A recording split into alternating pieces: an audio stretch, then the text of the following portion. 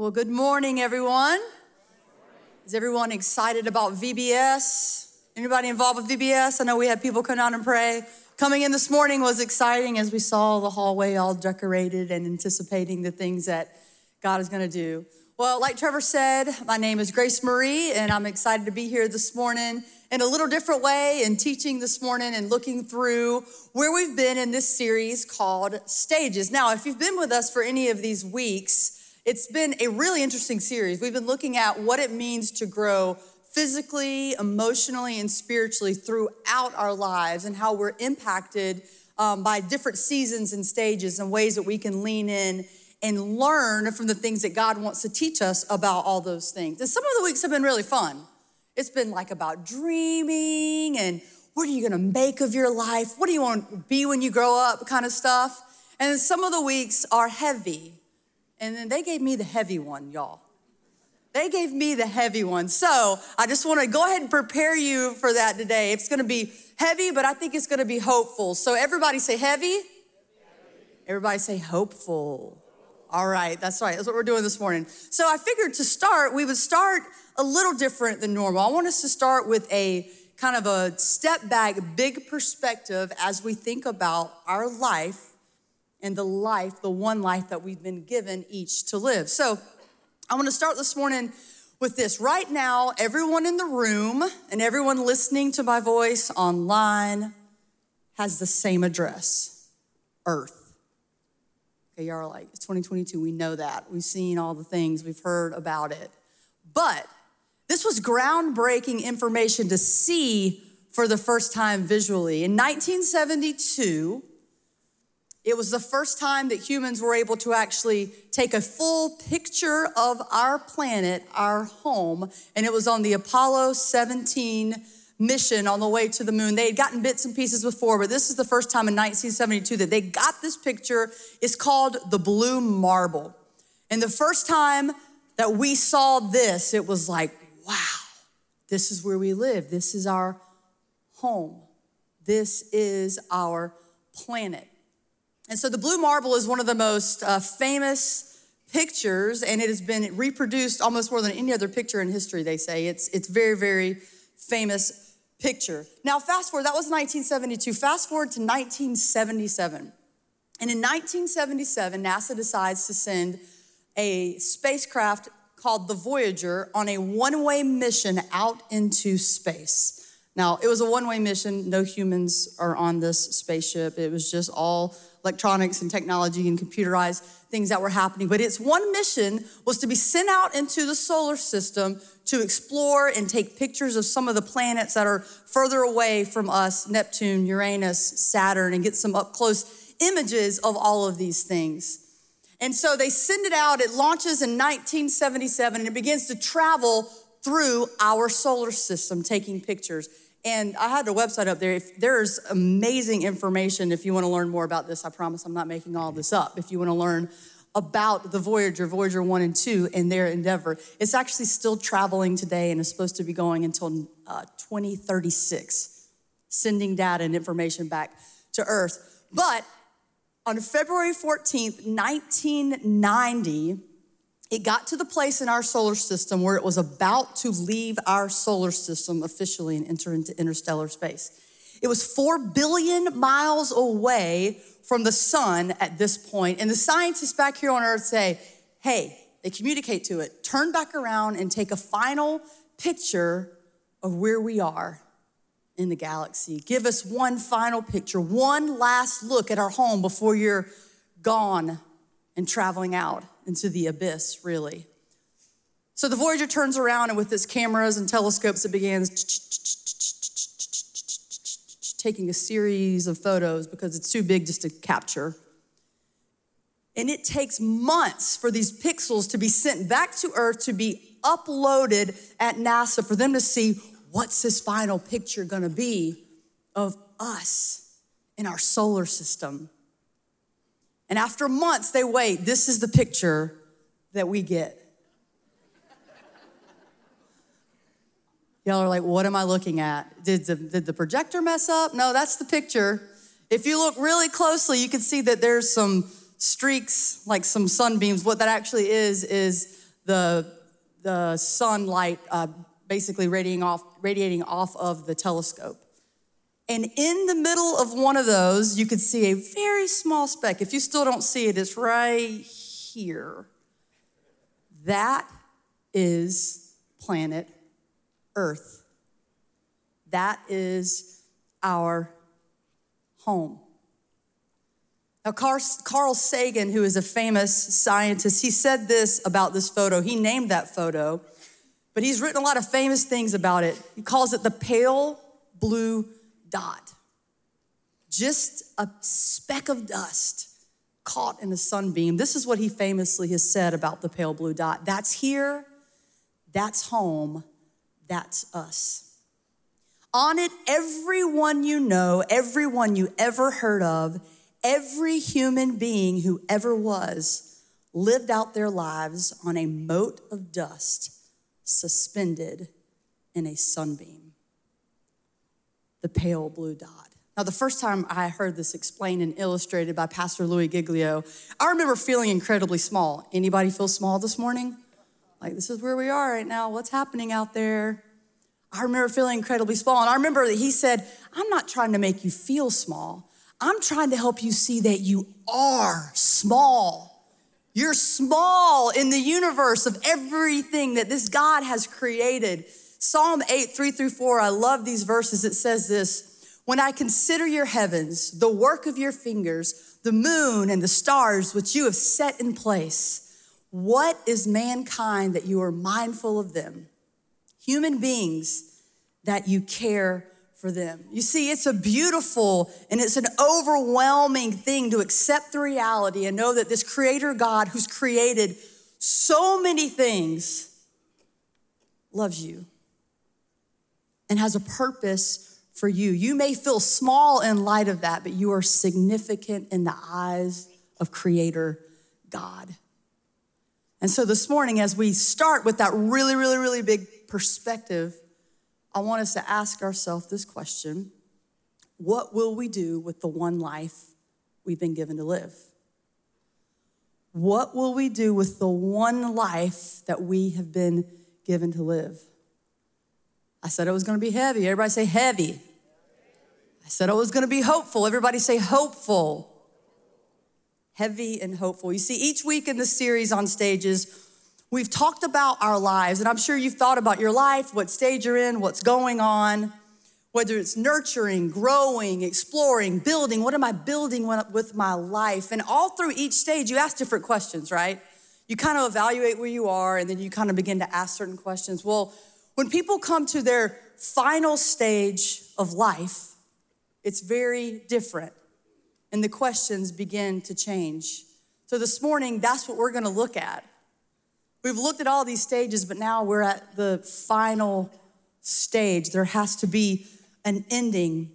And these are some of the questions that begin to happen at this point. What do I do with the time that I have left? Was I a part of something bigger than myself? What am I actually leaving behind that will go on long after I'm gone? How have I given myself? And has my life mattered? Has my life mattered? You see, as we consider this stage this morning, the final stage or the stage where you finish, I want us to look at a passage from 2 Timothy from the Apostle Paul. We're gonna look at several different principles that I think we can draw from his life alone. Hopefully that will give us some direction to help us live our life to the fullest. And my prayer and purpose is that this will be helpful no matter where you consider yourself this morning. So if you're a teenager in your 20s or if in your 80s this morning, I believe the information and the principles that we can learn from Scripture can really set the tone for all of us in our lives. So let's start 2 Timothy 4, 6-8. Paul says this as he writes his final letter to Timothy. Paul is in prison when he's writing this, and he sends this letter to Timothy, and this is what he says: as for me, my life has already been poured out as an offering to God. The time of my death is near. I have fought the good fight. I have finished the race, and I have remained faithful. And now the prize awaits me, the crown of righteousness, which the Lord, the righteous judge will give me on the day of his return. And the prize is not just for me, but for all who eagerly look forward to his appearing. You see, one of the things about Paul that I think is incredible that we draw out here is that he was living with the ending in mind.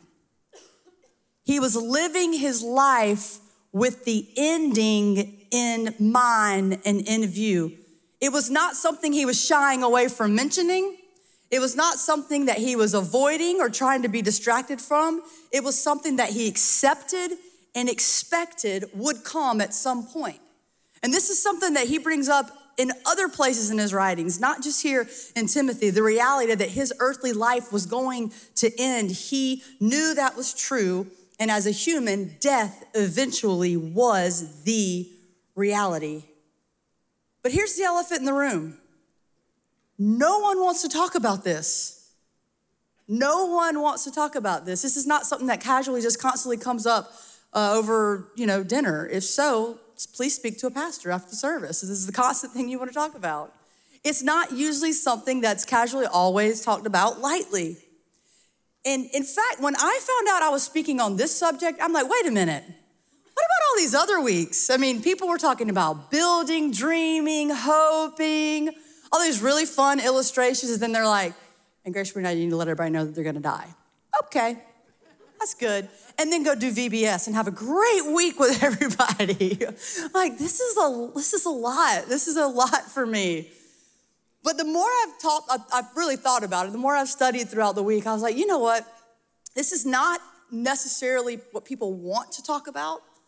We want to talk about the more hopeful things that we feel are a little more tangible with what we can do. But I believe when we really understand some of these things, it will set the tone for our entire life, no matter what stage you're in right now. You see, accepting that there will be an ending will cause us to live more presently and purposefully. Accepting that there will be an ending will cause us to live more presently and purposefully. Our culture today loves the idea of being distracted by reality, loves the idea of being distracted from a painful thing like death. But the reality is it will impact all of us in some way, shape, or form. Social psychologist Sheldon Solomon, I was reading this week, he says this about the American culture. We are masters of burying existential anxieties under a mound of French fries. I was like, all right. Somebody commented and was like, yeah, but French fries are delicious. I'm like, yeah, that's true. But we are masters of burying our anxieties in our crises about what's gonna happen with the world, like what's really happening inside of me. We don't wanna deal with those things, so we just bury ourselves. And maybe for you, it's not French fries. Maybe it's your phone that you constantly live to just use to distract you and to avoid maybe pain or hurt or things that are going on inside of you. Maybe it's an addiction you have and you just live numb to those realities. But for the sakes of for all of our purposes today, no matter what it is, we tend to avoid it. And in America, we are so removed from suffering in the way that many parts of the world are. It's a very sterile process, death, grieving, loss. The majority of people see it as something that other people take care of. It's something that we don't have to deal with in the same type of way, like other cultures are very involved with the process of death and grieving. And honestly, we're grateful for that, I'm sure. However, a recent sociological study actually showed that cultures and people that are more in tune with death and dying actually live more present and purposeful lives. And this is just a secular study that's out there. That those people will usually live more connected because they're exposed to the reality that it's gonna end. They're exposed to the reality that their time is ticking. And that gives them a very different perspective. See, this reality is all throughout the scriptures. Here's a few passages just to help us kind of put our mind around this morning. James 4:14 says this, why? You do not even know what will happen tomorrow. What is your life? You are a mist that appears for a little while and then vanishes. And then Psalm 39 says this. I absolutely love this passage. It says, Lord, remind me how brief my time on earth will be. Remind me that my days are numbered, how fleeting my life is. You have made my life no longer than the width of my hand. My entire lifetime is just a moment to you. At best, each of us is but a breath. Each of us is but a breath. I was reminded of this for my own self. It kind of snuck up on me this past year. Here's a picture of me with all of my pets. This is a couple years ago. So a couple things to note here. The two little puppies I'm holding, this is when they were like maybe 2 months old. They're huge now, so don't be fooled by what I have to deal with. But that's Rose and Lily. I just rescued them. And then you see the little dog to my left is Casey, my Cocker Spaniel. She was probably 14, I guess, at the time here, and she actually passed away last year, which was very devastating and sad. If you've never lost a pet, that is a really hard thing to navigate. And so you see the three dogs, and you see my cat, Sophia, just like on her tower, like judging all of us from the tower. She's just like, what have you done? Which is true, that's how she is. If you have a cat, you know exactly what I'm talking about. But I was thinking about that this past year at some point, maybe 6 or 8 months ago, and I love dogs. And I'm always thinking about, oh, I love this dog. And I follow all these Instagram accounts where I'm like, man, I really want to like get this dog or I want to get that dog. And then I'm like, yeah, I can't do that because I will have so many dogs in my house. I can't do that to my mom who's always pet sitting for me. So now I just have the two, Rose and Lily, and I have the cat. And I started thinking, all right, so Casey lived to be almost 15 years old. That was her life expectancy. I was really grateful for that. And I started thinking, all right, Rose and Lily, their life expectancy is around maybe like 13 years for that breed. And so I start thinking, okay, for 13 years. And then I've always thought about getting like a Bernese Mountain Dog. They look so fun. So I started thinking, okay, Bernese Mountain Dog, their life expectancy isn't quite as long because they're really big, maybe 10 or 11 years. So I could get one of those. And so I start going on and on, like mapping out their life expectancy. Like, okay, golden retriever, I always loved it. Maybe I go get like the oldest rescue at the shelter. I started like thinking about all of this in these terms. And before you knew it, I was like 150 getting a French bulldog. I'm not kidding. I was like, wait a minute. Here I am mapping out life expectancy of all these dogs, and I've completely surpassed my life expectancy. There's no way I can do all of this. But it was a funny moment with myself, but it was also really weird because I was like, wait a minute, this is gonna end. And I was reminded of that very, very quickly in that moment. But here is the reality for every single person in the room. We actually don't know when we're in our final stage of life. We actually don't know. Today I can say, I hope that I'm not in my final stage of life. And by looking at, your different life expectancies and all those things, it would appear that I am not, but we actually never know. And none of us really do. And this is not lost on me today. I know that is a hard thing to even talk about. Most of us long for the opportunity to grow old. Most of us long for the opportunity to be able to grow old and experience all the good things that God has given us to experience in this life, but that is not everyone's story, and it just won't be everyone's experience. We live in a broken world. There's suffering, there's sin, there's disease, there's evil. But the truth that all of us can embrace is how can we choose to be more present and purposeful right now, living knowing that there is gonna be an ending. Living knowing there was gonna be an ending and living with that in mind. You see, the Apostle Paul lived his life that way. He goes on to say it in the next verse 7. He says, I have fought the good fight, I have finished the race, and I have remained faithful. You see, Paul was living with a God-given purpose. He was living with the God-given purpose, something that he couldn't just muster up on his own. He was caught up in a mission that was bigger than himself, and it gave him absolute direction and passion for his life. He said, I have fought the good fight. I have finished the race, and I have remained faithful. You see, Paul had a passion for those to know of Jesus Christ, the hope that he had experienced in his own life. He wanted people to know that. In the book of Colossians, it actually says that he labors and strives for people to know the hope that is found in Jesus and Jesus alone. He had given himself over to that truth. You see, purpose and mission will give you a direction and will keep you focused on that instead of getting aimless and living your life each and every day, however you choose to live it. There's an Instagram account that I follow, and maybe some of you have seen this. I love this account. It's called Grandma Joy's Road Trip, okay? So let me explain a little bit here. So this is Grandma Joy, and she's 92 today, I believe, and that's her grandson, Brad. And so they're on this road trip that's incredible, and they're capturing the whole thing on Instagram and telling the stories as it goes. They've been featured on lots of different news stations, articles, Grandma Joy's road trip. But the way it started was this.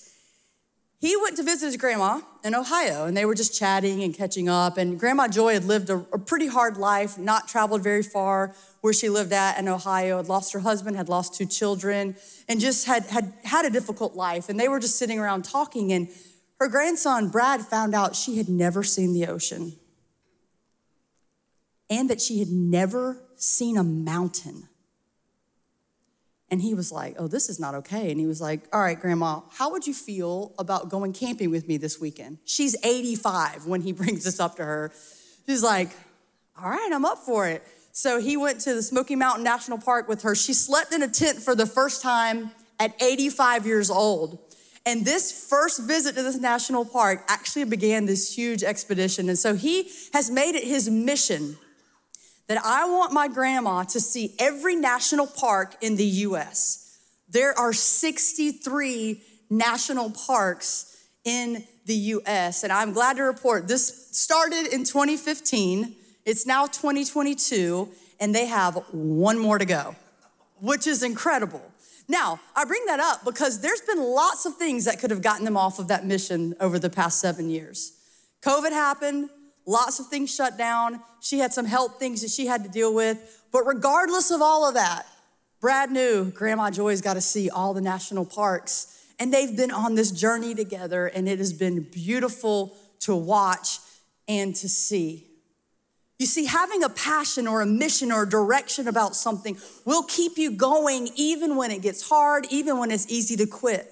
The Apostle Paul had a mission and a purpose in life. So when he faced opposition in that endeavor, which he did, he knew it was a good fight. And he knew it was a fight worth engaging in. And when he was on his course of life, and there were lots of obstacles along the way, and there were things and people trying to distract him and reroute him on his journey, he knew that he was trying to finish a race. And he didn't let those things get in the way or stop him. And when there was an opportunity for him to stop trusting God, he was going through so many hardships when he could have said, all right, I'm done with this God thing. I'm gonna put me up on a beach somewhere, give me some pina coladas, and it's just over. He didn't do that. He said, I'm going to remain faithful to what God has called me to do. You see, a lot of people, maybe some of you today are like, I don't feel like I have something like that, like a God-given purpose. I don't have anything in my life that I wake up for. And I would encourage you, if you feel like you're resonating with that this morning, some of the previous messages in this series has really dealt specifically with that, and we're not gonna spend a whole lot of time on that today. So I encourage you to go back and listen to that. However, one thing I think we can learn from talking about